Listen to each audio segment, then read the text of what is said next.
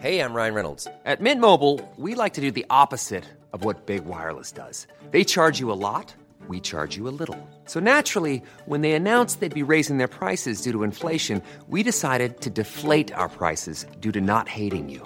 That's right. We're cutting the price of Mint Unlimited from $30 a month to just $15 a month. Give it a try at mintmobile.com/switch. $45 up front for 3 months plus taxes and fees. Promo rate for new customers for limited time. Unlimited more than 40 gigabytes per month. Slows full terms at mintmobile.com. Hi, I'm Maeve Marsden and you're listening to Queer Stories.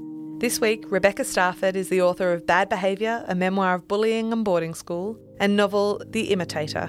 She's the co-founder and publishing director of Kill Your Darlings magazine and a former editor at Text Publishing and Affirm Press. Bad Behaviour is currently in development with Matchbox Pictures for adaptation into a TV series. Rebecca recently completed a PhD at the University of Queensland where she's taught creative writing, and she performed this story at Sydney Writers' Festival. There was a moment 3 years ago when I, 6 months pregnant, watched one of our rescue kittens, Archie, eating strips of chicken from the legs of the donor of my soon-to-be son, and I paused to wonder just how I had managed to get to this particular stage of my life.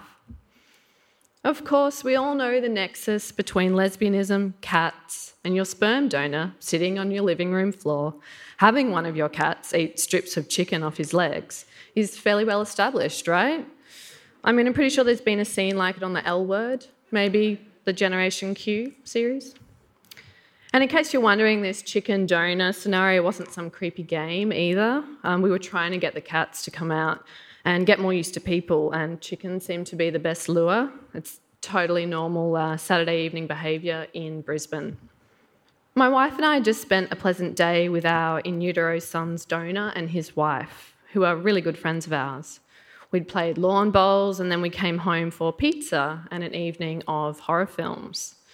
Above the sound of the television, we could all hear the mad loping of the rescue kittens, our original cat getting into a fight with a dog, another scrabble of another cat, God knows which one, in the litter tray.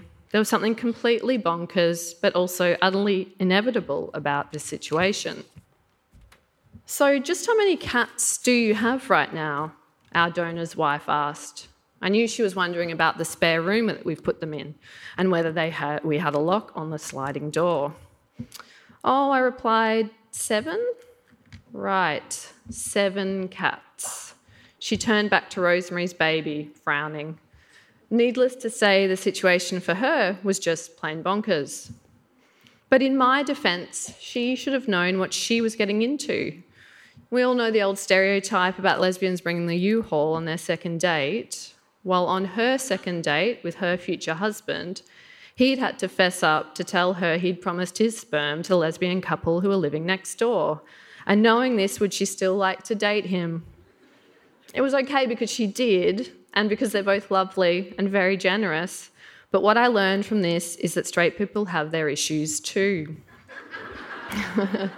I should have known, though, about the cats, When my girlfriend, who would later become my wife, moved into my Melbourne share house many years ago, she was sad about not having a cat. And I mean, really, really sad. She would watch those dodo videos and cry. I'd never had a cat myself, so I didn't quite understand that longing. But I did what any good girlfriend would do. I took her on walks to visit the local cats. And lucky for us, there were many cats in the area, and they were all really fancy breeds too, the Russian Blues, the Persians, the Burmese. They were definitely not rescues. My wife is also British, which is an important detail because it means that almost all of her emotions are repressed and later sublimated towards cats. So really, I was way out of my depth from the start. Before I came to Australia, I rescued 2 blind kittens from a beach in Portugal, she told me on our first date. And before that, when I was at uni, I worked at the local hedgehog rescue shelter. I didn't even know that those sort of shelters existed. But she comes from a rural part of Wales where hedgehogs are apparently injured quite frequently by cars. I made my mum clear out the attic and I'd feed the hedgehogs around the clock to keep them alive, she told me gravely. I didn't sleep for weeks. Geez, I thought, During my school holidays, I worked at the local La Porchetta restaurant, earning $8 an hour in cash. But I liked her, so I kept that information to reveal for later. There is much I should have gleaned about my future wife's stories during our first date, but in my youthful vacuity, I came away with just this single shiny gem, that baby hedgehogs are called hoglets. Many years later, now married and living in Brisbane, I found myself trying to get pregnant, but pregnancy had been difficult. We'd had many rounds of failed IVF, many thousands of dollars that we couldn't afford, many days of wondering if it would ever work, many more wondering what we would do if it didn't. And this, oddly, is where my story returns to the cats. And yes, in hindsight, I can see that it probably wasn't sensible to have, at one point in time, 7 cats in the house. But we would go on to rehome most of them and keep the rest for ourselves.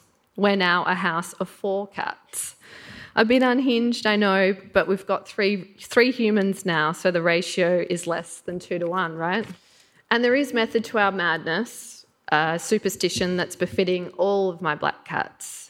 Because the day I started my medication for the IVF round that would result in the pregnancy that produced my son, we found that batch of kittens down the side of our house. They were so small and angry and sick. And like she had in Wales with those hedgehogs, my wife had spent the days and nights that followed nursing them back to health. There is something selfless about caring for animals. I've learnt a lot from my wife about that and about how animals can transform you. One of the kittens, the runt of the litter, was dangerously ill. He nearly didn't make it, but thankfully he did, and we called him Archie. Not long after this, we got the news I was pregnant. Suddenly everything had changed. I could start to seriously imagine having a child. Maybe it was all going to work out. Maybe I wouldn't have to call the IVF clinic ever again.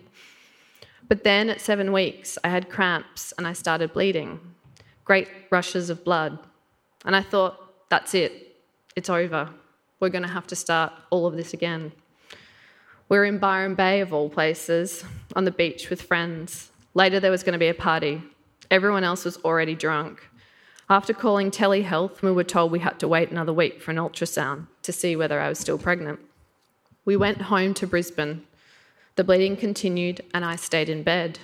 My wife looked after me and we started talking about how we would try again. Everything seemed very bleak. Archie, the runt of the litter, the rescue cat, came up to the bed for a cuddle. My wife picked him up, gave him some fuss, and then pretended to rub him on my stomach, making circles, sounding a chant. It was all very silly. Maybe he's our lucky charm, she said, and we managed to have a laugh. And then the next week, we went back to the clinic, and we did hear our son's heartbeat on the ultrasound. Despite having mad cat women for mothers, he decided to stick around. Now, I'm a deeply rational person, but in that moment I did find a deeper meaning in the arrival of all those kittens. And although there are days when I am literally herding cats, when I catch sight of my son crouched down beside them, giving them each a pat, I know I couldn't do without any of them.